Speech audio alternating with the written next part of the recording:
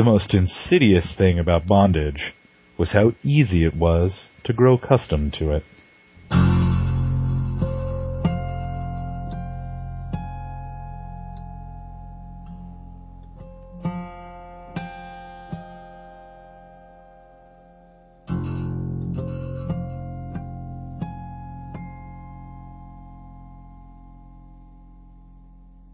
Welcome to 2C1C, a Game of Thrones podcast founded in 2010 by myself, Will Lentz, Greg Atkinson, and Brett Zeiler. Now hosted by myself, Daryl Lloyd, and Kyle Vansel, with guest appearances by past hosts and more. Many thanks to GRRM and FFG for making this possible, CardGameDB for our hosting, and Josh Woodward for the Creative Commons music you hear in this episode. Welcome to Season 4.5. Will, you're a kinky bitch. Thought I would scar some listeners and possibly some co-hosts with that one. Any ideas who the hell says that in the books? Or thinks it? Tyrion? Yes, sir. Tyrion from Book 5. It sounds Tyrion-y. Mm-hmm. I mean, it even sounds like early Tyrion. The bondage just would have been rather different. Yeah. Hi. I'm Aaron Glazer. I'm Will Lentz. I'm back. And it feels so good. I'm sure everybody was missing your greeting. I pre-cringed waiting for him to yell when there was a pause. I know. There was that pregnant silence, just waiting and waiting. Can we not use the word pregnant? I am getting married in 2 weeks. I just feel like that's begging for things I don't want to beg. You're welcome. I do not need that. But it is good to be back. I have missed not doing anything fun on Tuesdays. Right. So that means this is fun? I've been busy doing things that aren't fun on Tuesday. Sure. Yes. So this is somewhat more fun than wedding planning. Denelia is in the room, so I will just say that whatever I can do to support her, I am more than happy to do so. Did you just offer to be her bra? I am most certainly her bra. Doesn't seem like a bad plan at all. It is not a bad plan. The brawing. I mean, you're touching boobs, right? Yeah. Logistically. That's what's going down. I mean, it worked out for, who was that in the 90s? Dennis Rodman and Jennifer Aniston? What? Sure. Yeah, was that on the cover of, like, that doesn't sound right. GQ or something? It was Dennis Rodman and somebody. Yeah, Jennifer Aniston does not sound right. Yeah, I don't know. I was hoping somebody else could fill that in for me. I mainly just remember Rodman. There's so many things there to say. I'm now going to have Dennis Rodman holding boobs in my Google searches. I mean, those were back in the days when he was actually shocking and people sort of cared. I've now Googled Dennis Rodman holding boobs. Uh-huh. All I'm getting is holding tryouts. Huh. Somehow that's been erased from the internet. It just doesn't exist anymore. How weird. I don't think it ever existed. Alright. It was, no? Damn. I'm finding other covers making fun of that cover. But yeah, I'm Google imaging and I've still got nothing. Yeah. I've got a picture of him holding a basketball in front of his junk, but that doesn't actually work the same way. I remember that. Yeah, no, I'm finding other covers, like a GQ cover with some girl on it. Oh, with Rebecca Romaine on it, and she's got like hands painted, and he's standing behind her holding his hands up, like, "Oh, it's not me," like making fun of that one. And one of him holding his own chest, making fun of that cover, but not the actual original. What the heck? Alright, well there's the first quest for our listeners. Who the heck was Rodman on a magazine cover with in this situation, and what magazine was it? Will give you all his playmats if you tell us first. Will's never won enough to have playmats. Oh, ouch. Damn. Sick burn.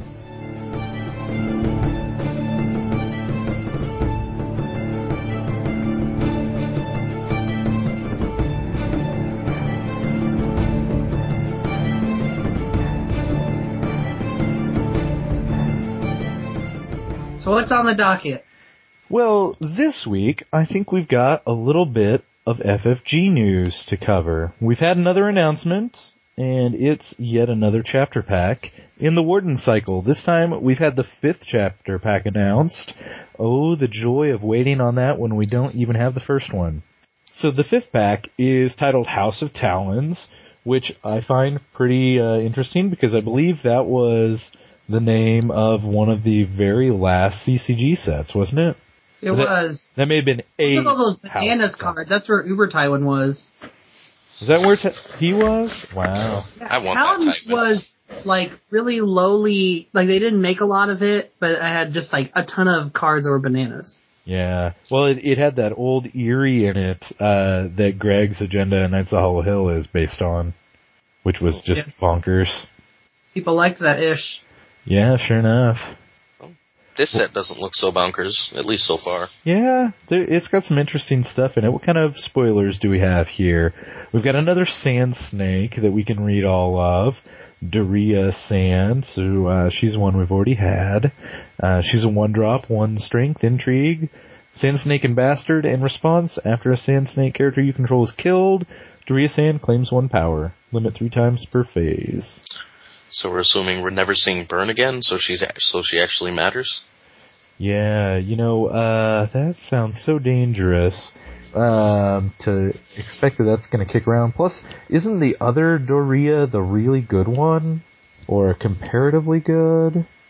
Let's see, the other Doria, is the one where after you lose a challenge as the defender, your Sand Snakes gain Do Not Kneel to attack. And I think 8 times out of 10, I'm going to get more mileage out of that than a handful of power. Okay, well, 10 times out of 10, I'm probably not running either. As a 1-drop unique, you're not going to run one or the other? No. Martell has good cards. But if you are running Sand Snakes, I still think you run the other one. Yeah. Oh, yeah, absolutely. Agreed. What else do we have? We have the Bloody Gate, which we've already seen. Which is fantastic. Yeah, I was going to say, there's a WoW card. Yeah. It's the best card in the set that we've seen. And then we've got 3 we can't see the text of, Kettle Drum, Eastern Market, and finally, Sir Parman Crane. I do like that we're getting Parman. I mean, he's a Rainbow Guard. Didn't we get some mention that we were going to get some more Rainbow Guard love this set? Right at the Rainbow start of love. this. Right at the start of this article, we're getting more Rainbow Guard, and we're getting more Dothraki, and more Clansmen. Okay, Love interesting. And Kettle Drum is obviously an attachment, and I can see it as set up. So we're going to give it a C-. Yep, I'm going to give it a D, so that's great. And, I can see just enough of it that I think it's going to give the character it's on Intimidate. I can see an I. And more Intimidate would be awesome. Just let's actually use these house-specific keywords. Whatever, all attachments should have setup. That's my new crusade. I've noticed. It would make everything so much better in the game. So we'll see if that Kettle Drum offers enough. Even some attachments with setup are not great cards, but maybe that one will do it. Nope, probably not. So what else do we have coming up here? We've got the Kings of Mountain and Vale castle plot, which actually looks kind of cool. And 4/3/1 are solid stats. It's a castle, and it's got that usual.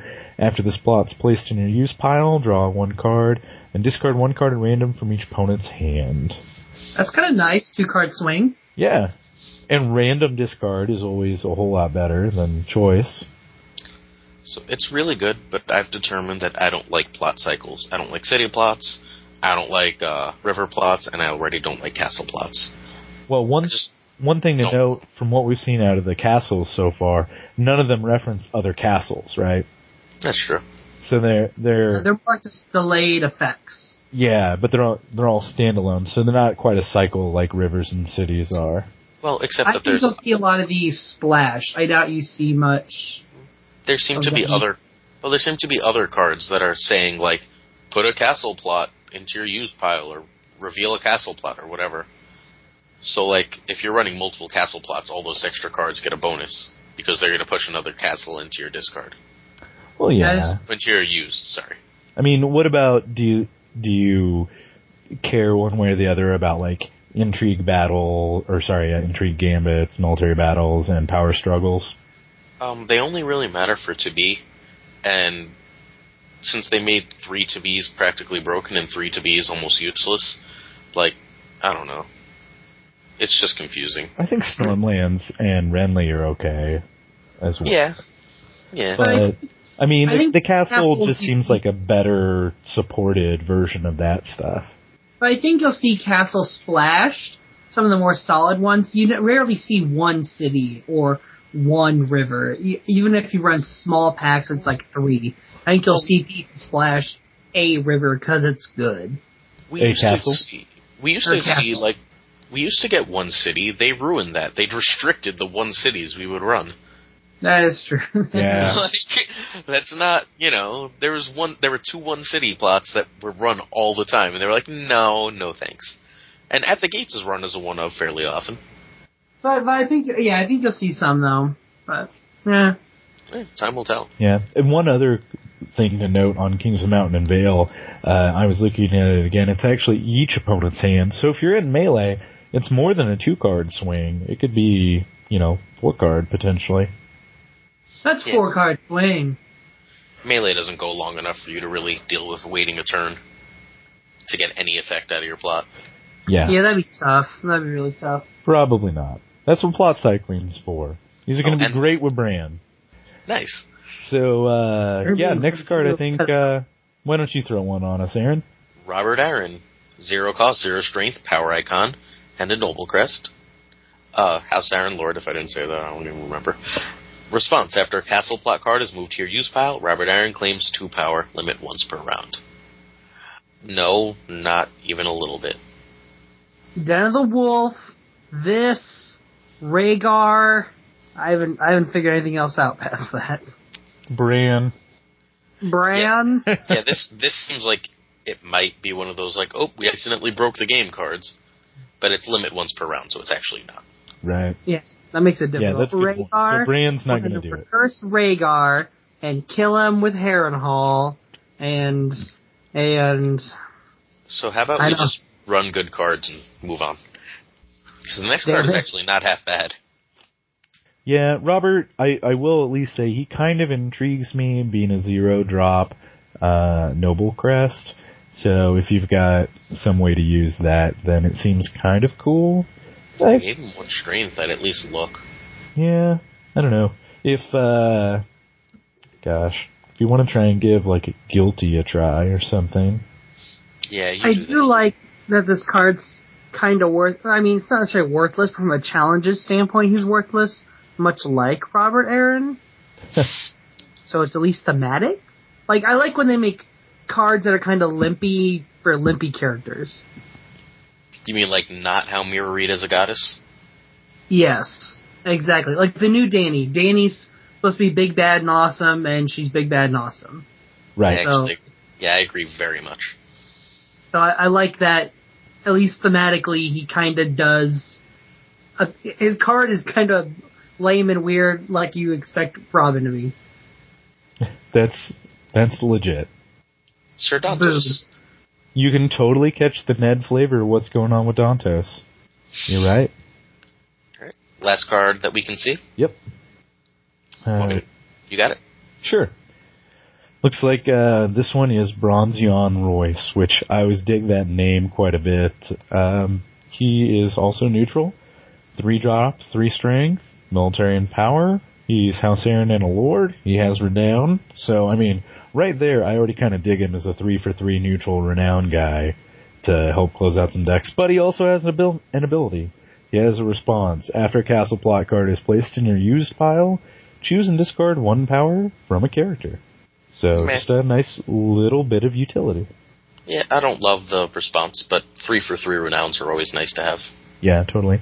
And it can go in any deck, so like, especially with the military and power icon, there's some houses that I would really like that to kind of round things out, like, I don't know, say Lannister, who could use the, closing edition on off challenges for sure.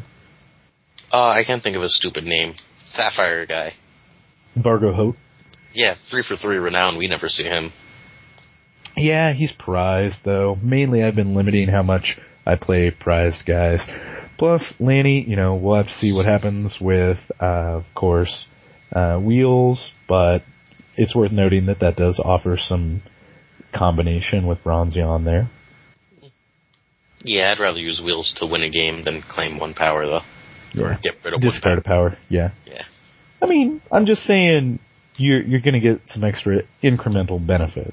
Like also having a Golden Tooth Mines on the board. You're probably not winning the game off of that 1 draw, but it's making your plot swapping even better. Fair enough. I mean, discarding, fair enough. Yeah, it's not great. I'm not arguing it's great. I should clarify that. I like that it's an easy, cheap ability that's never going to get canceled. I think Will's right. Like in control decks, you like it because it slows your opponent down and it gives you much needed renown at an efficient price point. I think I'll see him. But Vargo Holt is riding a zebra. He is riding a zebra. Well, I can't. Fuck. I've got nothing to say to that. Yeah. Argument over. You won the internet, sir. Thank you. And I didn't even have to mention because I had a backup argument of read Vargo Holt's flavor text. Moving on, Will. Yes, moving on. Oh, so briefly, I was just looking into something again here recently, digging back into the announcements about the World Championship weekend, because I've been trying to finalize my arrangements. And so I just wanted to throw out there, because I'm not sure we've really discussed it here on the podcast. Listeners, you just have a couple weeks left. Sign up for pre-registration, runs through October 16th, which really is kind of impressive because that's just a couple weeks out from the event itself. So jump on it, guys. And it is Will's penis. Yep. I still need to do that. Oh. That's on my list of. I have 2 piles. I have a pile of things that I can do after October 11th and things I can do before it. And that is definitely on the after list. Yeah. Though not much after. Nope. Besides, my credit card cuts to 15, so I think I'm just going to try and 1-2 that and call it a day. There you go. Alright. Just moving right along at a good clip here this episode, aren't we? I think we're back around to our kind of ongoing topic for the moment. And that's going to be the LCG refresh. Again, for listeners, this is all just a kind of a hypothetical thought experiment while we sit around and wait for both an FAQ and some level of announcement from FFG in November as to the future of the game. But it's turning out to be, I think, a pretty interesting one. I mean, Alex House likes it, so we're clearly winning. Yeah, exactly. I mean, and Wama posted 2 novels in response, so... Yeah, but he just does that. Let's just do this. Let's just do this. Okay, right. So the premise then, for anybody that didn't catch last week's episode, we'll just recap. We're looking at a refresh card pool here, kind of a semi-reboot rotation kind of combination. We'd like to clear up some rules, relaunch core set, and take a look at just targeted reprints. So we hit on Stark last week for the first half of our dual faction core box. Greyjoy is going to be the second half of the first box, so that's today. But I think we had some other just general concepts that we've had some time to kind of refine and want to address a little bit more with the whole refresh scenario. And I think there's a couple we wanted to hit on. Which one should we hit on first? Let's talk to our troll friend since we just brought him up. Okay. Hi, James. So, there was a lot of concern that we were keeping the last 2 sets whole. FFG is going to want to not make the people who just got in, who just bought all these cards, feel like they're completely useless. So if they do something like this, assume some of the recent sets stay. And at some point, so that we don't just end up in this situation again in a few years, every, let's say, 4 sets or so, another set will cycle out. Yeah, there's no way. I would say that the last 2 cycles, no matter what they announce, are safe. Yeah. Since Nate started having a much stronger hand in the card design, would be my line. And the templating is way better in these two sets, too. Right. Which would be good with a view towards kind of tweaking and fixing some of the rules interactions that we would like to see going forward. I can't say offhand that I've scoured through those two sets here to make sure there wouldn't be something else that cropped up that didn't quite work. But I think... You know what my favorite thing about it is? Likely to be better. What's that? It's Mummers as the only river, which is just fucking hilarious. Well... Like, it's just this remnant of, like, this great card. It's like, aw, poor bastard.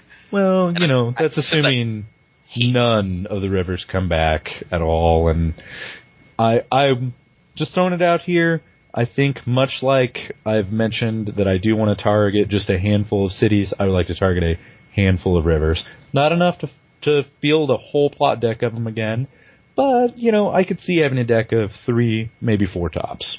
I think we already have 2 with Mummers, technically, Rally Cry and the starter 401. So it's going to have to be very few with that the case. Rally Cry? Rally Cry would still be legal. But it's not a city. River. It's not a river? I'm pretty sure it is. What? This is a weird moment. Even if I'm wrong and it is a river, this is still a weird moment. Why was it a river in my head? Yeah, I have no idea. There was something that was like, oh, you can only run 1? Huh. Oh well. It really was a river in my head. I guess I'm losing it. It happens. Yeah, it does. It does, unfortunately. What am I thinking of? I have no idea. Yeah, I don't know. Oh well, the other thing I was referring to was red wine. Right. Well, and we've also got the discard one, Cards that Connect. Yeah, that's what I was probably thinking of, the discard one. I just got my discard stuff confused. Befouled River. Yeah. Yeah. So really, you wouldn't need much in the way of other rivers to at least have some available. It's actually a reasonably opening combo. You go like Befouled River, then Rally Cry Mummers. Like discard your stuff, discard your stuff, discard your stuff. I draw. Yeah. Well, again, Rally Cry is still not a river. Yeah, I should probably listen to myself. Red wine befouled mummers, I meant. Right. Or befouled red wine mummers. That'd be good. That'd be legit. Yeah, that's probably, feasible for, like House of Dreams going forward in our pseudo, hypothetical refresh environment, Yeah. And that's the kind of power level you have to remember. Kind of like draft, like what is Amazeballs, and the power level is just a totally different world in this rotated relaunch core set scenario. Right. So Befouled could be. Any kind of draw could be huge. So yeah, those 3 cards could be an amazing opening. Will, I ask you to remember the shit we try to run when we had just the core set in the cycle. Yeah, exactly. A lot of that is difficult to reevaluate in a hypothetical sense like this, but I feel like, that might be viable. So listeners, you may be looking at that in the future of this make-believe world. We're also still going to have the restricted list. So, you're not just going to see Preston and Jamie in every deck. There'll be other viable cards. Right. It seems reasonable in this situation that new Danny would be restricted, for example. So, you're obviously going to choose her over Preston in a Targ deck 90% of the time, right? Yeah. Because I think that that restricted list would see a huge overhaul. Of course, we're trying to shy away from restricted cards for our reprints, for sure. But yeah, you're right. There are going to be leftover cards available in the environment whose power level will now be far above, some of the other stuff that's around, like that Danny. But I think it would also allow us to trim that list down so much so it's manageable again. When the restricted list first hit and was sitting there for a couple of years at, a dozen cards or something, then that just feels so much more manageable and just like a fix for certain situations rather than trying to use it to force a change to the environment like we have now. This might also get us the much-discussed restriction of Valar. I personally would not be sold on that, but I think that's because I still really believe that Valor is integral to the game. I mean, but what's that? It'd be the most common restricted by far. Yeah. Well, I mean, that's another thing that James brought up that's really worth addressing in the episode, because we had commented last week that, I feel like we would need to bite the bullet and have a copy of Valor in each of these dual decks. And, I've played the game. I picked the game up about a month before Valor was originally released. We're talking 2002.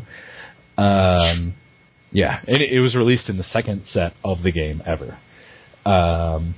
So it was interesting. It kind of blew some minds when it came out, but it definitely changed the way things played from there.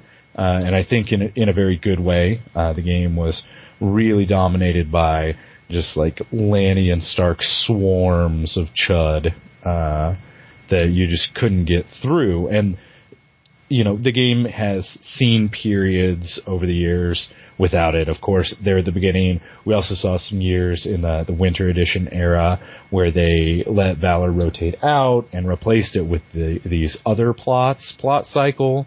And there was one of the other plots, it was I think like a 3-4-1 or a 3-3-1 that killed everything and could not be saved. But you also could not play it until you already had two other plots in your used pile. So it could not be played until turn 3 at the earliest.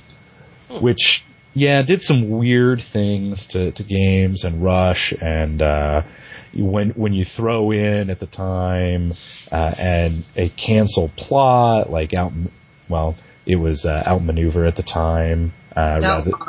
Outfox came out in Iron Throne Edition, right? But I think Outmaneuver was left over from Valerian, right? I don't remember what order those came in. Yeah. Outfox was in Iron Throne, I'm 90% sure, but basically it just, if your opponent knew that you couldn't play it till turn 3 and they had this ability to cancel it, like they're putting pressure on, you had to play it turn 3 or lose because of the pressure they'd put on that you couldn't do anything about. And because of that, they knew they could probably cancel it.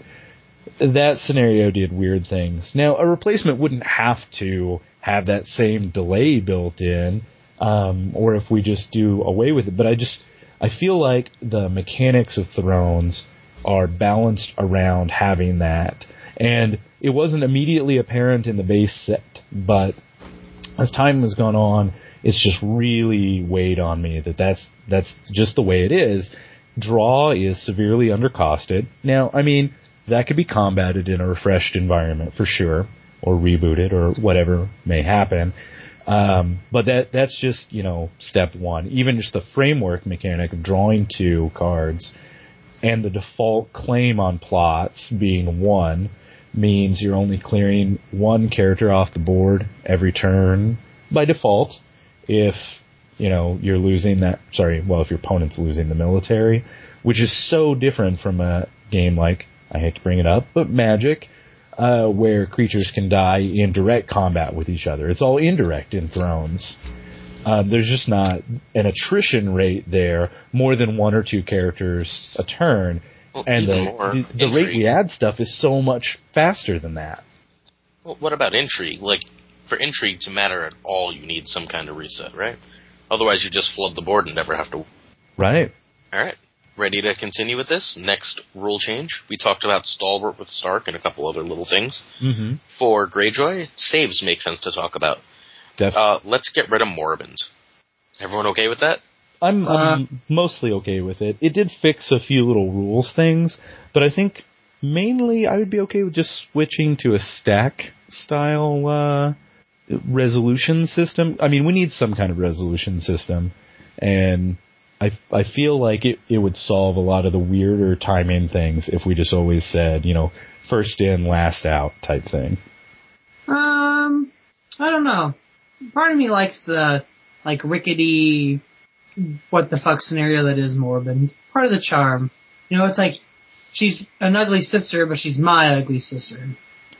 Yeah, I mean, and when it was added to the game, it did really fix a lot of things. It seemed like it was going to be just really solid and straightforward, but, as the years go by and the developers push a more interesting card idea here or there and experiment with things, then, systems like Morrowind have not held up over the years as well as we wish they would have. Well, in addition to that, to help simplify a little bit, dupes will become cannot be cancelled. Yeah, that one was one I was pushing for. I think most everybody would agree that the game is way cooler when we're playing a bunch of these unique named big personalities and characters in books. And right now, sure, you can kind of see a bunch of them, and there's certainly ones with huge power levels that see, multiple copies in a deck, like, say, Daenerys or the Red Viper. But it's not an even thing, and I think, pushing the usefulness of dupes would help. If we do this, we need other ways to get rid of duplicated characters that aren't specific cancels, or maybe just make it a triggered effect but not a response to cut down on those cancels. But I want more dupes, but I also don't want just one Uber character to be untouchable. Well, but we're also pushing attachments and stuff, and, if we're doing that, attachments are the way to deal with Uber characters because they're going to sit. That's very true. Mm-hmm. And plus, there's just, so much cancel around. Even if we're pulling the power level of other stuff down, like, we've already seen that Harrenhal plus Valor does weird things, particularly in Melee and whatnot, and I think that making dupes cannot be canceled. It brings some of that, reins it back in, and then in that case also means that Valor itself feeds in to pushing duplicates and these named unique personalities that people want to see more of. And if there's better odds of stuff being saved, then there's better odds that Valor could bite you in the butt if your opponent can save their whole board. I think it would really be a nice balancing move. Helping that too is that we've still got Aftermath in the environment, so that should keep board states down, which means anything like that cannot be saved automatically is going to have extra bonus. Right. Well, and Wildfire as well. Don't forget. Mm-hmm. And then Cold Hands and so on and so forth. Mm-hmm. All right. Let's get to the deck. Sounds good. So this week is Greyjoy. We followed essentially the same format that we did for Stark. So the one agenda that we included in here is going to be Black Sails. Was just, I think, a fun, inventive, solid agenda. Offers some good potential and wanted to keep that around in the environment. Plus, it's pretty flavorful for Greyjoy. Alright, plots.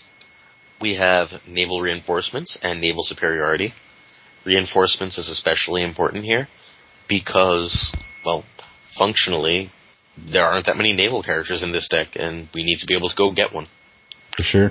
Superiority gives extremely powerful, since there's a lot less control. It gets extremely powerful being able to clear a board early. We've then got some high initiative stuff, like Take Them by Surprise, Rise of the Kraken, and King's Law. Take Them is mostly for the initiative and gold. Rise also pushes Unopposed, and King's Law pushes Greyjoy's anti-Shadows tech, while also being their only core answer to Shadows Arya. Yeah. We've got Reigns of Autumn as a nice little way to affect Choke. That's the one that means characters, locations, and attachments don't add income. And finally, Twist of Fate, which, is a great Valar counter with a lot of gold and a lot of punch. Right. And I really like with going with the 9 plots that we did out of that. Like, if you want to pass on the Black Sails out of the box, you just pull the 2 naval plots and you're set. If you want to do Black Sails, then you've got some customizing to do there. Next up, characters. Sure. That one's a bit of a longer list, of course, sitting at 42. 3 copies of each, of course, just like the other. We started off with the Ambitious Oarsman. Help out with the resources a little bit, and continue to play into both the Warship and Raider themes, so fairly Nedley. Works with Reigns of Autumn pretty well, too. Indeed.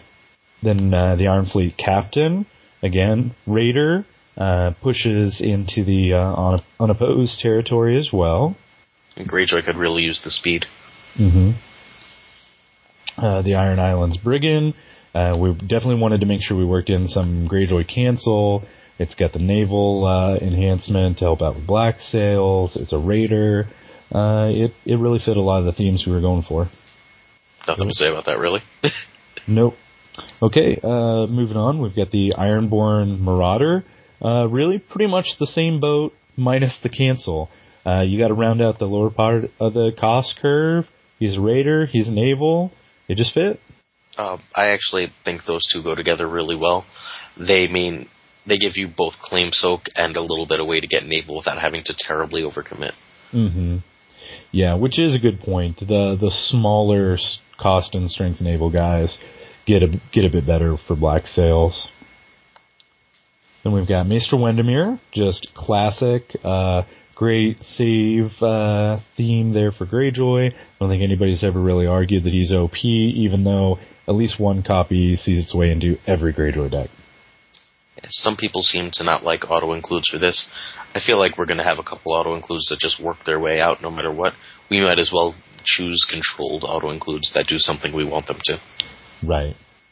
Then we've got the Spar, again, plays into Raider. He's got one of my favorite overlooked keywords, melee, and he hits that choke theme just a little bit more. And he's a pirate with a little axe. Yeah, complete with eye patch. Then we've got, of course, the Naval Victorian Greyjoy, who's pretty key to pushing that theme, I think. The claim raising is pretty huge. So, since Aftermath is going to be in the environment, and there's not as much control, a major combo is that Victorian plus naval reinforcements. That's a board clear. Oh, yeah, straight up. Okay, then this is one there may be some dissension on, I could see. I was not 100% sold, but I went along with it for Aaron's sake. That's going to be the Cancel Alanis Greyjoy. And Aaron did have a good point about her in this environment, I think. We've already got a ton of cancel. It should be Greyjoy's theme, so Greyjoy needs cancel. We don't have mill, and Greyjoy doesn't have huge intrigue, so they're not getting a ton of stuff in the discard pile anyway. And even more than that, as Greyjoy, Greyjoy's going to need to use her. You know what I mean? There's a reasonable amount of intrigue in this deck, but I think she's one of 2 3-strength intrigue characters in the Greyjoy deck. Having that icon, having that ability as a 3-strength intrigue character is going to be really key here. Yeah, they could really stand to have that rounded out for them.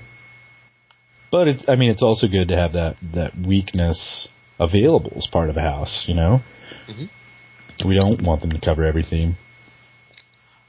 Oh, we forgot to talk about champ cards. Yeah, we can come back to champ cards at the end of this, I think, pretty easily. Okay. It'll be easier for me to find and move. That works. Alright, up next we've got the Naval Asha. Now, of course, she is in the King's Road cycle, which means she would theoretically be around, but we made some concessions here to go ahead and include her. Sets her up nicely, on down the line, assuming the King's Road cycles out later, like Aaron was saying. And she just really helps, I think, up the viability of black sails with all those naval icons. Just a necessary card for the game. Yeah. Plus, nice Nedley factor to have her and Alanis and Victorian and so on in here. The start deck actually wound up being very Nedley with, dire wolves and children and such, that we didn't want to leave Greyjoy behind. Speaking of children. Yeah. We've got Theon. Now, this is another one that Aaron convinced me on, and I think was a solid argument. Mainly, I think, playing into getting a little more choke in there. They're going to be in a pack with Stark Winter. So Stark's going to make it Winter, thinking they're all cute and clever with all their Winter tricks. And then Greyjoy, with just even that little bit of choke that Theon and a couple cards we'll see later provides, will be able to turn Winter back on Stark.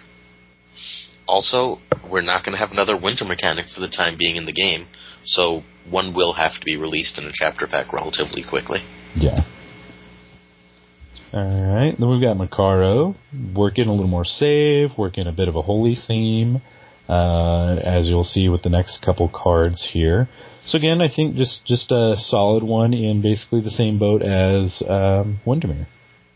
Don't forget that intrigue icon, and add some Intimidate. Mm-hmm. We definitely want to make sure that house keyword's represented somewhere. To round out the holy stuff, we've got the Follower of Two Gods. Honestly, just kind of chud, but he combos with the next card, which is the Aeron Damphair, that searches up a non-unique holy. And of course, the Follower keeps going back into the deck so he can be searched up again, and seemed like, I think, the easiest way to really represent that chain. And that non-unique Damphair is still a really good card. A lot of people don't run him because he's a 3-cost, 3-strength, 1 icon. But he always works out a little better than you think he's going to. Yeah, he's got stealth and, just never really quite losing that board presence to, claim or whatnot, or being able to start repopulating the board after a Valor, and or heck, even a Wildfire Assault or what have you. It is an interesting form of card advantage for Greyjoy that I think people kind of overlook. It's also really fun, to power challenge with him. Then people use tricks, kill him, and you're like, oh, now I have a standing guy to defend X, Y, or Z. Right. And then wrapping up the characters is Carl the Maid. Again, Raider. Got that naval enhancement there on his intrigue icon, so helps round things out for the agenda, and Intimidate is another good way to work in the house keyword, so it's actually, just straight up printed on one of the characters. Thematically, Greyjoy is pretty tight. We seem to have hit a fair amount of choke, we hit a fair amount of raiders, we hit a good amount of naval, a couple Intimidate, a lot of saves, holy. All around, the characters round out all of Greyjoy's expected themes except Mill, and really enough with the Mill already. Yeah. Well, Kyle, do you have any thoughts on that stuff, or did you want to, kind of hear the whole deck before you weighed in on it? Greyjoy feels a tough house because I feel like they do so many different things. A lot of the other houses I feel you can really break down the heart of them into maybe 2 core ideas or 3 core ideas. But Greyjoy I've always felt for a long time, I feel like their weakness was just how insanely toolboxy they were. Yeah, I can kind of see that too. Yeah. White Sail should help with that though, right? You can search out whatever you need. Mm-hmm. Yeah, I feel like this deck gives more direction to the house than it had early on in its beginnings. My thought is the Squid players should just be glad to get something at all, because need I remind them they did not exist for a while. Right, which is one of the big improvements, I think, to doing this as 3 dual boxes rather than 1 4-house box. Alright, well, should we touch on some of the other card types? Sure. Yeah. Which one do you want to throw on us, Aaron? Let's do attachments. Okay. They're nice and quick. There's a whole 6 of them. 3 will be used on setup. 3 will very likely not be used on setup. Well, I guess you could, assuming that, it's a fairly safe assumption that your opponent's going to set up a location, right?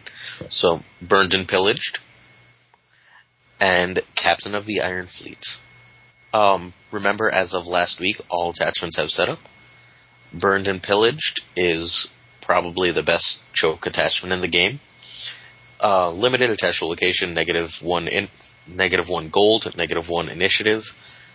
1 cost on unique, it is limited, which is nice, so even if it can be played on setup, since all attachments will be set up in our world, it's still not going to be, you're still not going to get 2 or 3 on setup and be like, haha, you can't do anything. And Captain of the Iron Fleet just furthers that choke. It gives renown for a touch of speed, and tosses away a kneeling location.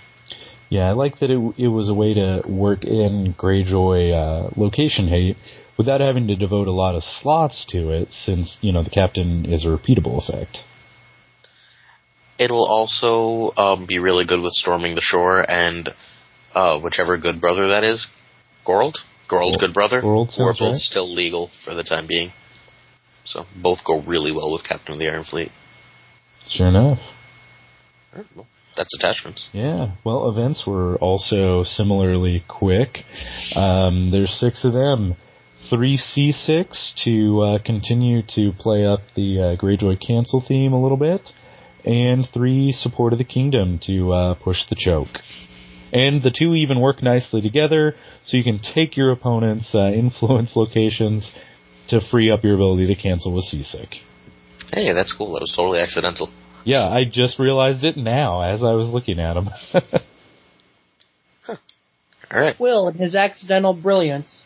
Yeah, we designed this more intricately than we realized. Yep. Subconscious for the win. Will gets to be on top tonight. Whee!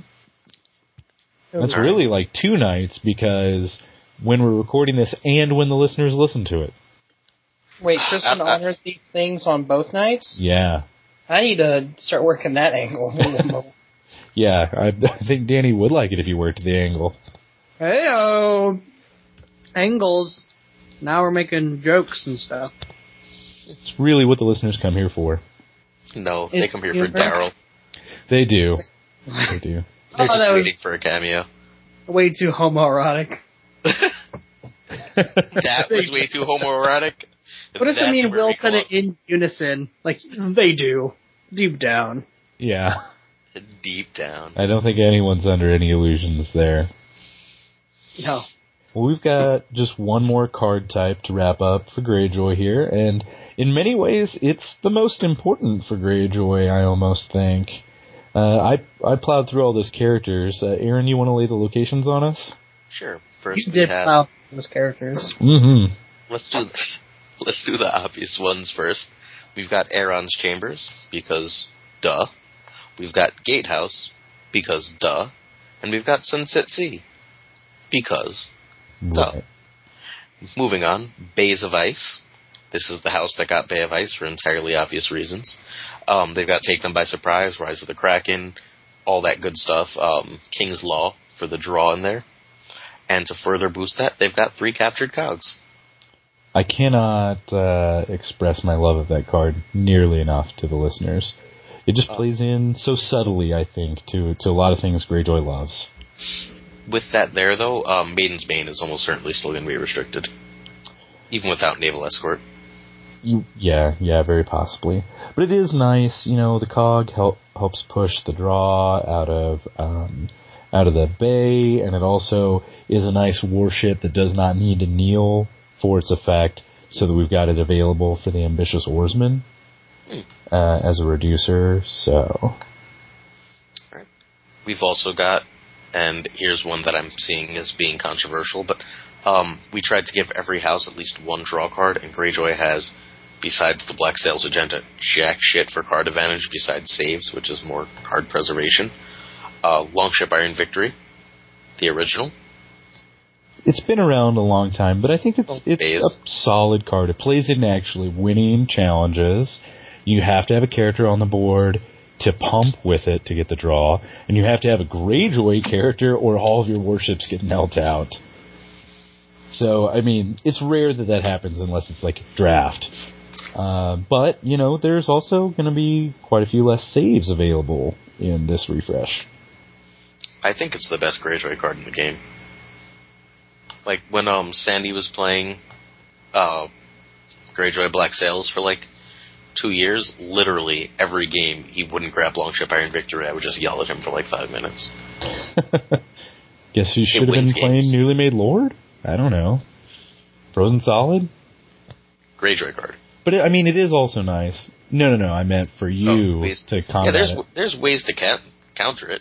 There's ways to counter everything, but, if it gets Newly Made Lord, you play another, and if it gets Frozen Solid, you use your own Newly Made Lord on it. Yeah, potentially. But, I mean, obviously there's no newly made lords in this core set, and Stark did get Frozen Solid. So it's good to have, locations that are worthy attachment targets. And hold on one sec, doesn't somebody here get rid of attachments? That we pulled for the Iron core Island set?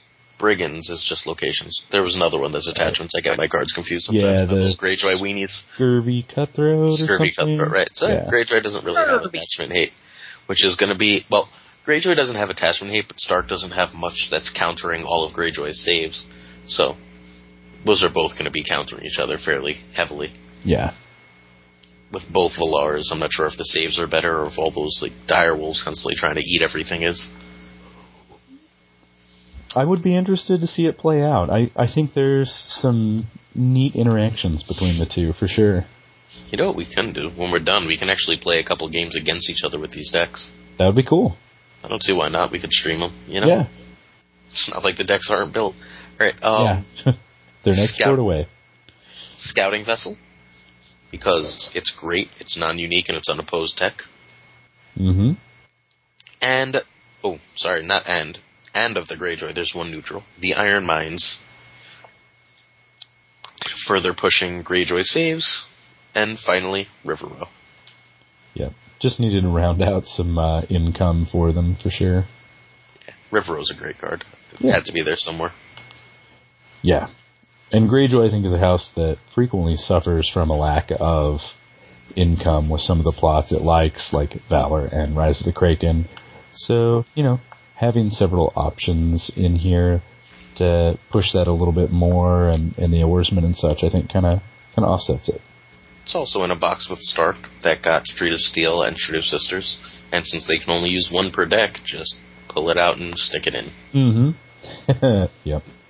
Pull it out and stick it in. I like that we have no maturity. So what do you think of the deck? I wanted to come on and be an asshole and be like, this sucks, this whole thing's terrible. But, it seems solid. It's so hard to go into this with, let's pair how many years worth of cards down. Oh, yeah. Stark was a bitch last week when we were working on it. Yeah, Stark took so much work. Yeah. Greyjoy, thankfully, was a lot easier. I don't know if that says something about Greyjoy as a house, or just we kind of figured out better what the goal is. I don't, like I was saying, Greyjoy's so over the place that you kind of can just pick some iconic cards and call it a day. Try to think of what complaints I have. You may want to complain about the reprint packs, then. I don't know if the core set seems pretty solid. Well, I really was hoping for Wintertime Marauders. I don't think I heard them come up. We don't have any winter. Yeah. That's the tricky part. The options for winter were either Cotter Pike or... You print it now. We go, when is this going to be a thing? And then we wait 5 years, and you go, oh man, all my captains are boss now. That's how it goes. I hate that. You have to remember, we're trying to be FFG, and the FFG way would be to give us that one card and go, this could be so bananas if there was Winter Tech. And then wait. Ananas. I was waiting for someone to do that all episode. You're welcome. So it's basically Rivers until Crossing, right? That's what we're talking about. It's like Rivers, they're so close to being good. We just need one card. We need one card to push. Oh wait, Crossing the numbers for it. Crap. Hey, I've been playing 4 Rivers in Targ Knights of the Hollow Hill before that, and it was actually pretty solid. Not mind-blowing, but respectable prior to Crossing. I splashed them in Laney Hollow Hill. I had 3 or 4 and had some pretty solid success with it. I used them a bit in a Greyjoy Hollow Hill deck I was fucking around with. I'm noticing a theme. We all said they were Hollow Hill. Yeah. Well, their stats aren't very good, so you look for what can deal with that. Right. Well, and a lot of them were just incremental advantages, which I think Knights of the Hollow Hill really thrives off of. Just draw the game out, and if each one of your cards is really worth, 1.2 cards or whatever, eventually that adds up and you're over the opponent. Well, and their stats sucked, so Hollow Hill helped that out. Yep, you and Kyle are in agreement there. Okay, actually, I'm in agreement too. Alright, reprint packs? Yeah. Clash of Arms cycle. We've got First Mate. We've got Fish Whiskers. We've got Foam Drinker. There was not much to pick from in that cycle. Fish Whiskers! Fish Whisk! I like keeping First Mate because it keeps LIV2 as a viable deck. Yeah. Especially without Winter. Playing it without Winter, it's a much more fun deck. Yeah, I think you're right. I mean, it's just really nice and thematic. We're getting limited responses back in the Warden cycle. First Mate interacts with that by forcing some choices, so, yeah. Fish Whiskers was the name of the cat I dissected my senior year in anatomy class, so I'm glad that stuck around. And I can't unknow that.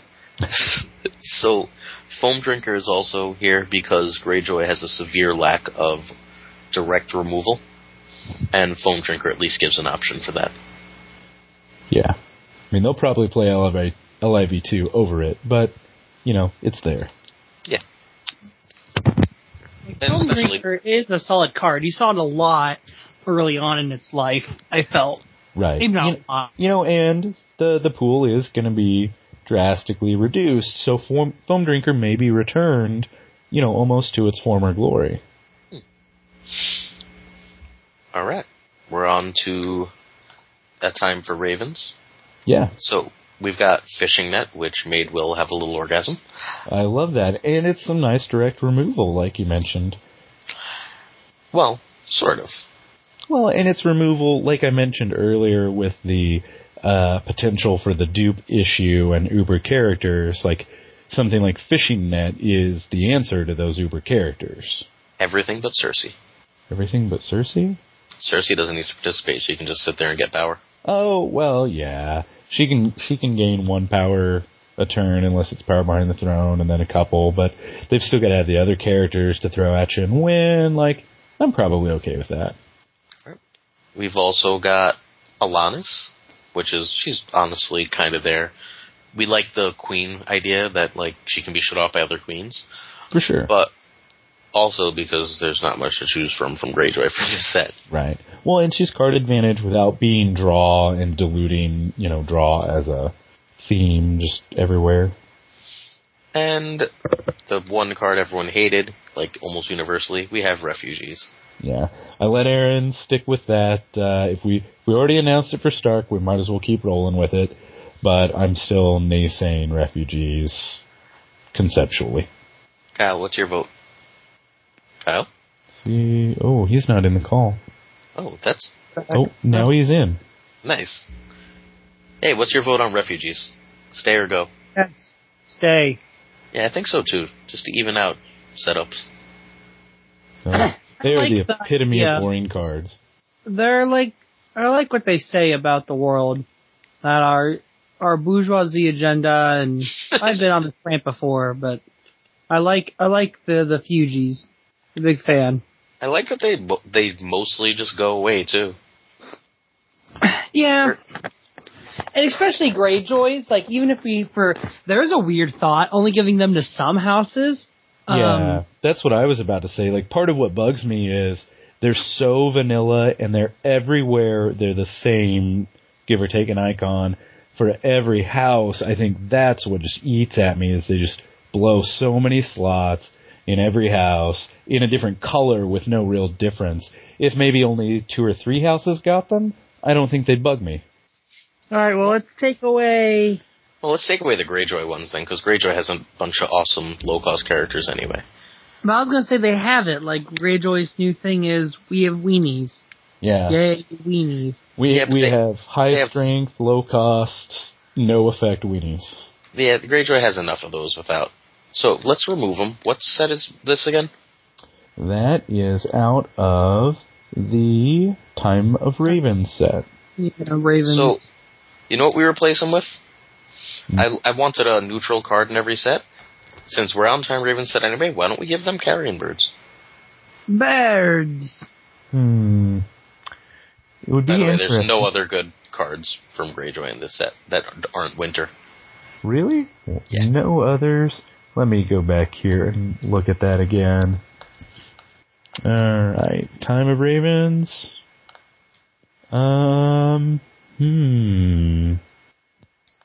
Island Rookery? Yeah, no. Wow. We're not even slightly playing around with plot cycling. Like, not even bad plot cycling, just we're not plot cycling. Yeah. Yeah. That really is about it. I mean, Greyjoy doesn't have many neutrals that fit it besides the carrion birds, right? So I vote carrion birds. Birds! I think he's with us. Yeah, Kyle is definitely on that. There's not too much else even in the neutral that doesn't reference summer, winter for sure. The birds, at least, are solid in challenges, though their ability will be a little extraneous. Yeah, I'm fine with it. I like carrion birds as a general rule, too. So. Bird! Yeah. They're everywhere, and they're great, and they do things. They do bird things. Alfred Hitchcock. Yeah. He's got them. He loves them. Alright. King's Landing cycle? Yep. Let's go in reverse order here. Scurvy. Scurvy is a solid card. It's there largely, since dupes can't be cancelled in the normal way in our world, that this will then be repeatable, not repeatable. What am I looking for? It'll replace itself. Yeah, it replaces itself and stops the dupe without having to be a cancel. So, there's another way to deal with some of that Uber character stuff that you were talking about. Blackwater Raiders, which I just think is a really good card. Yeah, and I'm all for every house getting a Shadows card back for sure to have that theme carried on. Yeah, at least one. And just since no one really plays it, Shadows 2 strength, which is why it doesn't see play, besides that it's a mercenary. After Blackwater Raiders comes out of Shadows, choose a location in an opponent's discard pile, put that location into play under your control. And we've got some ways to get rid of locations, so. Yeah. And the one that people are going to complain about, the Distinguished Boatswain. Boatswain! Yeah, I'm not as against it as I am against the Fujis, probably because it's not in every house. It's a little vanilla and boring, but it's reasonable. Some dumb shit sometimes, Will. That's okay, I still love you. Oh, thank you. But sometimes I feel like you say some dumb shit. Well, everyone's got a bit of Shadows, basically, besides Greyjoy, and Greyjoy has King's Law. So King's Law, Boatswain, Shadows creates an interesting dynamic that I think makes them more than just another vanilla card. Yeah. Yep. Defenders of the North just has 2 cards, because much to James' chagrin, we're keeping some Wildlings and Night's Watch. So we've got Tarl the Thrice Drowned and Ahead of the Tide. Ahead of that tide! Mm-hmm. Any thoughts? I mean, I was for both of those, so, my thoughts are basically just that I like those. Plays into saves a little bit, initiative for sure. I mean, Ahead of the Tide is a deceptively good card. Some worth it sometimes, just for the draw off the bay. And it's, really solid in melee, which, these are not geared toward exactly, but I do want to be viable still. Tarl is also a little bit more holy. Another house, 3 guesses which, will have Power of Faith, so that works out pretty well for Greyjoy and is like an encouragement to buy more stuff. Exactly. By the way, we're not using Longship Golden Storm, just in case anyone was wondering. What a bummer. With a name like that, it could have been so cool. It gives holy guys a military. I mean, if we're going to eliminate Power of Faith altogether, it's not a bad card. Alright. Brotherhood Without Banners. Let's stop the peeing with a river blockade. There you go. Nice. We've got Refurbished Hulk because we have a lot of high-cost Greyjoy locations. And we are not having Naval Escort, and that's sort of what breaks that card. And Euron's Enforcers is the last of the set. Yeah, I think the Enforcers are a little underplayed. Both of those warships work out nicely with the Ambitious Oarsmen for some cost reduction, which of course feeds into the Enforcers. Yeah, I think it's a nice little combination right there. I think Euron's Enforcers are going to end up being a top-tier card in this reboot. I think Greyjoy Raiders is going to be really, really strong. Especially once we get to threw a couple more cycles into another Raider boost card. Mm-hmm. Which everyone who's played long enough should know. Alright. Secrets Raider of Old Town? boosting. I can't. Alright, Secrets of Old Town? Yep. The Mirror? cycle sucked. Wait, what? So that cycle sucked. I thought Really? there was some good stuff for Greyjoy there. Nah, that's when we had Macers, we had Martell, we had all the things I didn't want us to have. Oh, Secrets of Old Town? Yeah. Well, Well, none of... Mirror, I think, is fairly well balanced now. Yeah. No, he's great. Baylor Blacktide, who I'm not in love with the idea of still being here, but there was nothing really else that jumped out at me. And Iron Lore. All good. Well, with Baylor, we're trying to depower events some and empower attachments, and Baylor, being a one-of in pretty much every Greyjoy deck, once again furthers attachments going in over events. Indeed. It's a nice nod. Iron Lore also just furthers keeping LIV2 alive. And Mirror, because God does Greyjoy, and I didn't realize this, I don't think, God does Greyjoy have, like, no intrigue in our world. Yeah, we trimmed it back a lot. And, and then that sets up a nice dichotomy with him, so to speak, and really makes you decide if the cancel or the challenge is more worth it. Mm-hmm. Tale of Champions. We've got the Knight. The Knight? Unopposed tech, and he's the Knight, so he's automatically awesome. Yeah, who doesn't recognize that name, Hey, which Knight are you going to play in Greyjoy? We've got Nightfall, which is here at least partially, because it's the coolest art in Greyjoy. It's a really badass looking sword.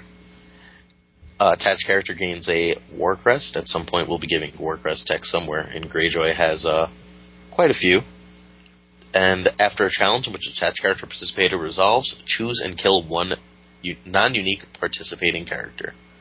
So it's either kill a non-unique or it's unopposed tech. Makes it really hard to use your, especially if Greyjoy is making you go first. Hey, did we forget? In our No, we didn't. Greyjoy Plus, did we forget Retaliation? Yeah. That'd be really good for them. No, I've got Retaliation in mind. I don't think I actually said it. Oh. So yeah, Retaliation should have been there. That card is great with Retaliation. They basically can't attack with their non-uniques that turn, or you defend with that guy, whoever has Nightfall attached, discard their non-unique, and then go to town with 2 claim. Mm-hmm. 2 claim. And finally, attachments are everywhere. Unopposed is important. Nighttime raid. Yeah. We do still need to have a few attachment hate cards in the game, even though we're trying to push them, we don't want them to not have answers. Stealth is also the best keyword in the game, so gaining stealth is not to be underestimated. Right. I gained stealth once. How'd that go?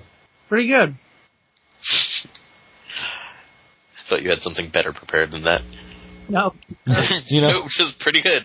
Oh, we're all gonna wait. I'm glad that was it, actually, I think that's just right to the point.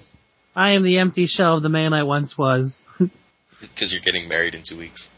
Yeah, you have no idea the drain. It's like, what are we gonna do tonight? Nothing fun for 6 hours. Awesome. I hope we can do this again, like tomorrow. It's your destiny. Hey, Damn. Alright. Beyond the Narrow Sea, to get off that depressing topic. Victarians Reavers. We've got a lot of Greyjoy uniques. Their cost is lowered. They're a big kick-ass army, and they hate locations. I dig it. Longship Reef is that other raider tech I was talking about earlier. Yeah. Greyjoy is going to own initiative in this world, so there's very little reason that, Greyjoy Raiders shouldn't finally be coming into its own with this. Especially if you HOD that And Sacrificed to 2 Gods. Which is both really good for Raiders, and solid for all the holy guys we have. Yeah. I like the modal abilities there, and after playing it again a bit at Gen Con, I was, pleasantly surprised at how useful that really is in practice. You can steal games with that. All right. I want to check something. I want to check exact wording on that. On Did I sacrifice? spell sacrifice right? Yeah, I did. Good. So you have to sucker someone into not counting their strength because of intimidate. It's okay. People mess that up pretty much once a game anyway, right? Yeah. You might as well get a benefit from it. Yeah, it happens. The save is definitely the more likely, but the fact that you're saving and getting a power out of the deal, pretty good. That's the game stealing that I was thinking of. All right, Song of the Sea. Yeah. We've got Fleet from Pike, which in a world with a fair amount of no agenda is going to be dangerous, so we also have Blazewater Bay specifically to go with that. And we've got all this location hate, so we might as well have Andric the Unsmiling. Yeah. Well, and all three of those also feed into the naval Black Sails theme nicely. Yeah, we were unable to feed into that until Song of the Sea when naval was invented. Right. So yeah, it's good that all three do touch on it. So yeah, I'm pretty happy with it overall. I think Greyjoy would be in a good place with a lot of potent effects, and like Kyle said, more focused. Still in 2 or 3 different kind of themes, but just more clear what they're really all about. Any thoughts on the Greyjoy as a whole, Kyle? Does anything seem just downright terrible? Did we leave out something terribly important? What Greyjoy cards did I... Newly made in the Reader. I was gonna say, like, the Reader. Yeah, he falls into that boat of champion cards that we were kind of trying to dodge in the reprint stuff because, I didn't want to just hit some and not others and leave them out because, there's a real disparity in power levels in them right now. What if we if this is route, kind of what they did originally, like bring them all back in some of them in a new form and even them out, make Pinch of Powder playable. Exactly what we were going to suggest. Right. Oh boy.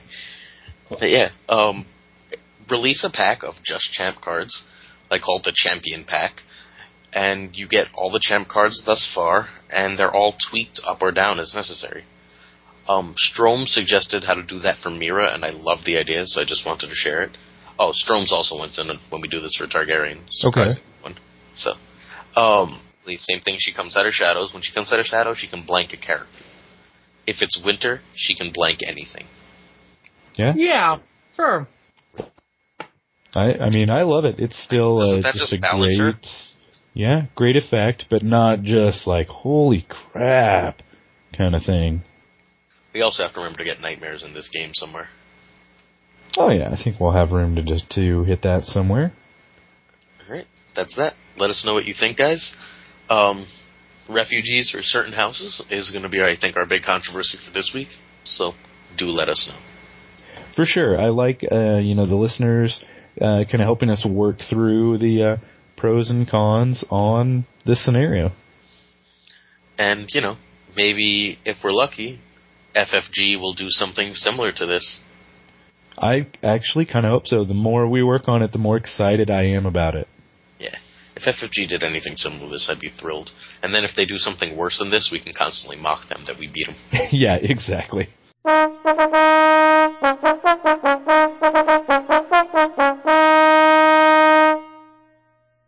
Props and slops? Let's do that. Okay. Well, I've got one. I'm going to go ahead and throw this out here because it keeps coming up this episode. Let's prop Mr. Kyle Vansel, who is going to be married oh so shortly, and who knows if he'll be able to make it on next week's episode at the rate things are going for him. I'm going to say right now that it is maybe, but the Tuesday beforehand seems very doubtful. Congrats, man. It's going to be great. Yeah. We ordered shirts for all of our tournament participants tonight, so... Nice. Hey, I'm not going to the tournament. I want a shirt. Get me a shirt. We might put in a second order if people really want them. I'll post on the site. But maybe if you have a spare or two, maybe we could do a giveaway on the podcast. We might do that. I want a shirt. I'm not going to the wedding. Well, But the front, it's a black shirt on the front in white lettering. It says, I went to a wedding and all I got was this bloody t-shirt and there's blood splatter over it. Then the back has the Dothraki quote and then says Kyle and Dany's Red Wedding Tournament. But it's on like the Thrones font and etchy and it's pretty cool. It's pretty sweet. So look for pics. Will will get one. He'll be there. Yeah. And, that we're going to have to keep stats on this tournament. If we don't put the stats for the Red Wedding Tournament into the annals, then Alex is going to have a conniption. I'd like that every week we mention him having a conniption. Because he does. He really does. It's always funny, though. It looks like we're going to have about 22 players. Okay. Pretty decent skill level. So I'm feeling pretty optimistic about it as far as representation. The big controversy will be if the FAQ, I have to believe by the time this episode airs that the FAQ will have dropped. If so, it's if it'll be legal or not for this tournament. Because it's an actual somewhat nerdy logistic call we have to make. God, I don't want to do a pre-FAQ episode. Can we just blow that off? Yep. Like, it's the little FAQ, so it's going to be like Bran going on and, Yeah, I was going to say, I think the only thing I feel like I want tweaked on it anyway is to rein in the plot switching cards. And otherwise, I feel good about the meta. I feel really good. I think it'll be a talk, not a tick. I think it'll be a small one. Maybe something to deal with, like, I'd like to see Melee actually get hit kind of hard, just with some of the combo stuff. Yeah. But I could see dragons reined in maybe a little in Melee. I'm not sure what I would do, but Harrenhal I felt like was a big problem. Harrenhal definitely. I think I yelled at it Nate during Gen Con, but I was kind of drunk. Like, it's such a collusion-y card, and on top of, like, the million people, well, I cancel your cancel, and, I mean, it just got silly, so... Yeah, and who actually has gold tokens at the end of this, and who doesn't? Exactly. So, I'd rather see, I would see more changes happen to Melee than to Joust. I really like where the meta's at. I don't see it being a big shakeup. Ditto that. Which means World's going to feel a lot like Gen Con 2.0. We just get one pack. I doubt at this point we'll see... Hopefully one pack, anyway. Well, wasn't the last... No, at the very minimum, we have the last pack. Yeah, we have the one with Blackwood Elite in it and all that stuff. Oh, sorry. I thought you meant, like, the first pack from the new cycle. My apologies. I doubt we get it. I mean, I think they made something about they just sent it to the printer. There was some mention of it in a FFG article. And there seems a consensus is that it's highly doubtful. My guess is it's there to buy, not there to play. Yeah. So World's going to feel a lot like Gen Con 2.0, which I think everyone was fine with from a meta standpoint. So Gen Con was a wide open field. I mean, hopefully they do more than just ban wheels, restrict wheels. Like an errata there would be great. I don't see it happening. I would love it. And Bran's gots to go. Yeah, Bran really has to go. I haven't been playing a lot, so I'm not 100% sure. Like, I played like a bajillion games before Gen Con, so I was pretty solid. Mm-hmm. At this point, like, I played 4 games since Gen Con-ish. Wow. So I've definitely played a handful more than that. I'm not sure what else I'd want to see hit. Bran, maybe, something else small for Stark. I've got no real problems with Greyjoy. I've got no real problems with any other house that I can see. I can see Harrenhal going, maybe. Hope not. I could see... I think the Targ-only treatment could happen to a few cards. I wouldn't mind seeing Dany. Yeah. I don't think restricting her is the right call, just because Targ hasn't done terribly well.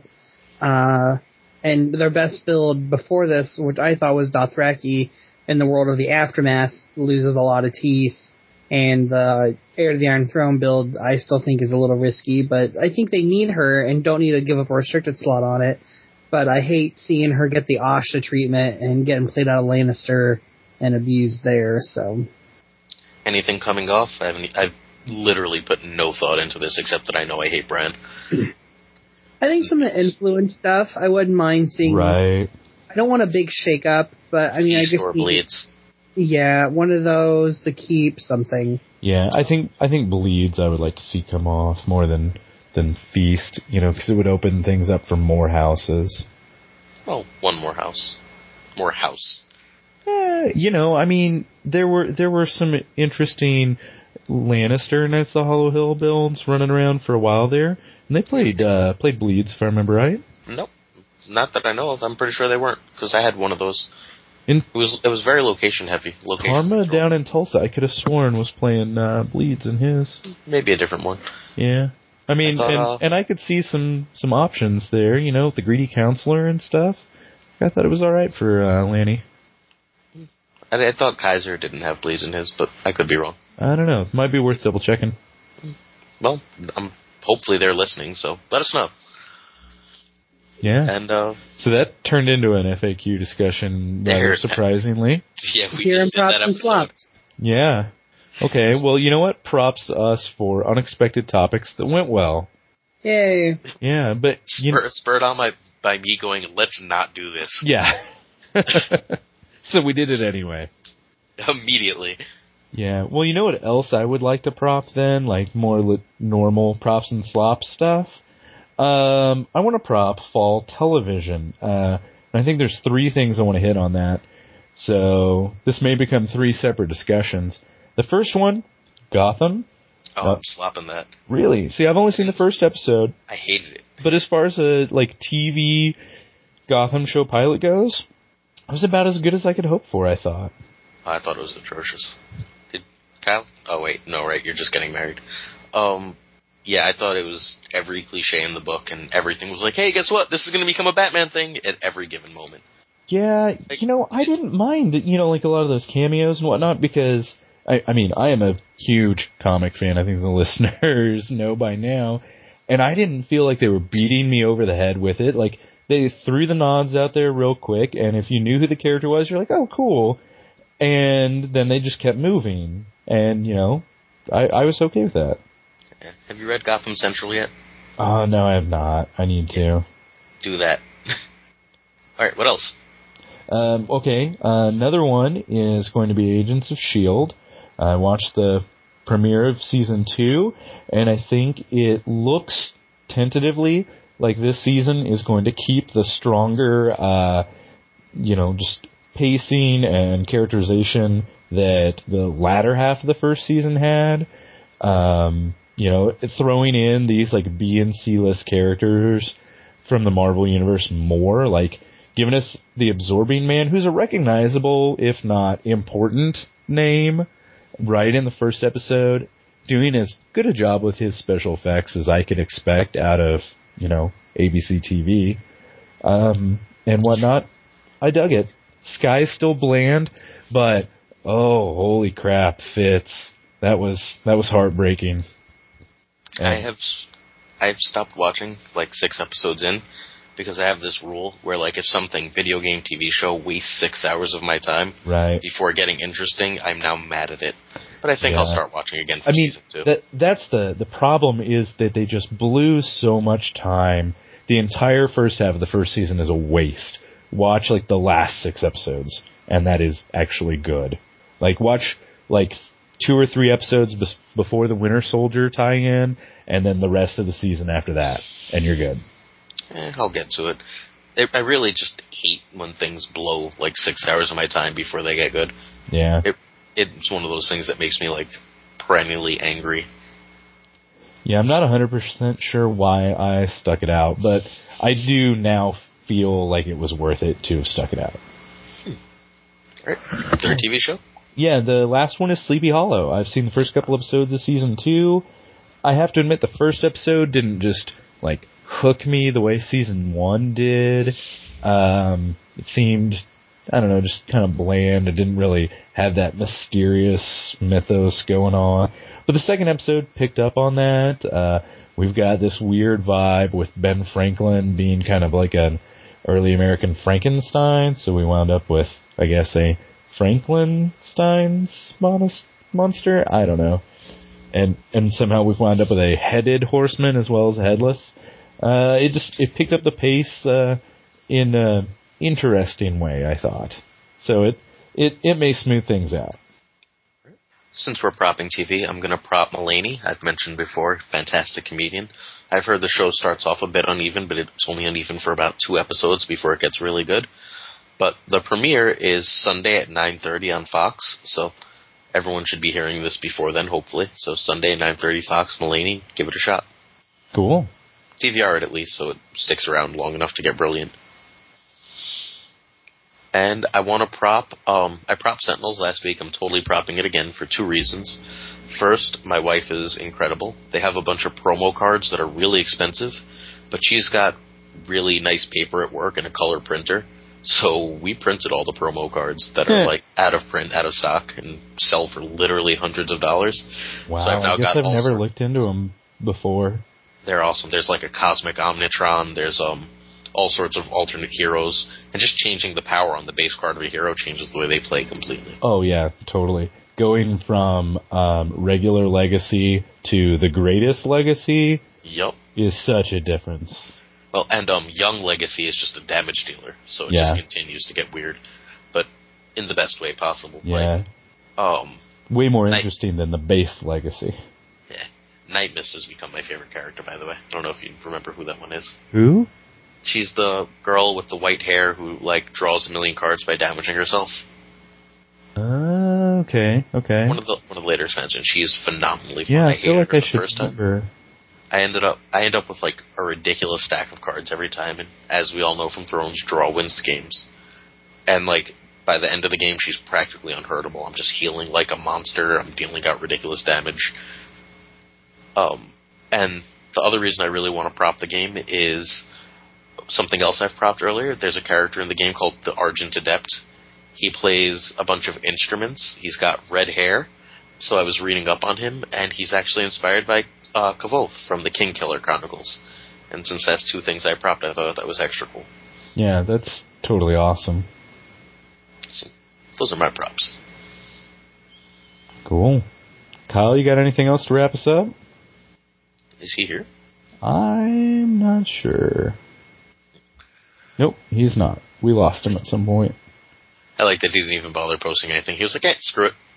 Yep. Alright. Oh well. Want to try Screaming Danger Zone horribly? Sure. Alright, listeners, make sure you give us all the good feedbacks on the episode. Keep testing out 2 wings, 1 word. I promise I'll try to remember to actually post the revised deck list this time. Aaron was kind enough to point out I skipped it last week.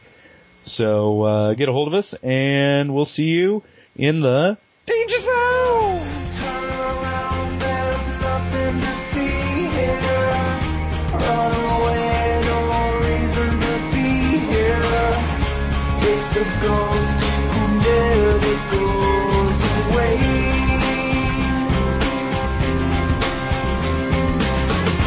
Turn around and leave this behind now. See the ground as it bleeds to the sky now. You fight the sea, you're always going down. Well, there's a picture of Janet Jackson with her hands on her boobs. I don't think that's Dennis Rodman. Yeah, maybe not. Because it's a Rolling Stone cover. Oh, okay.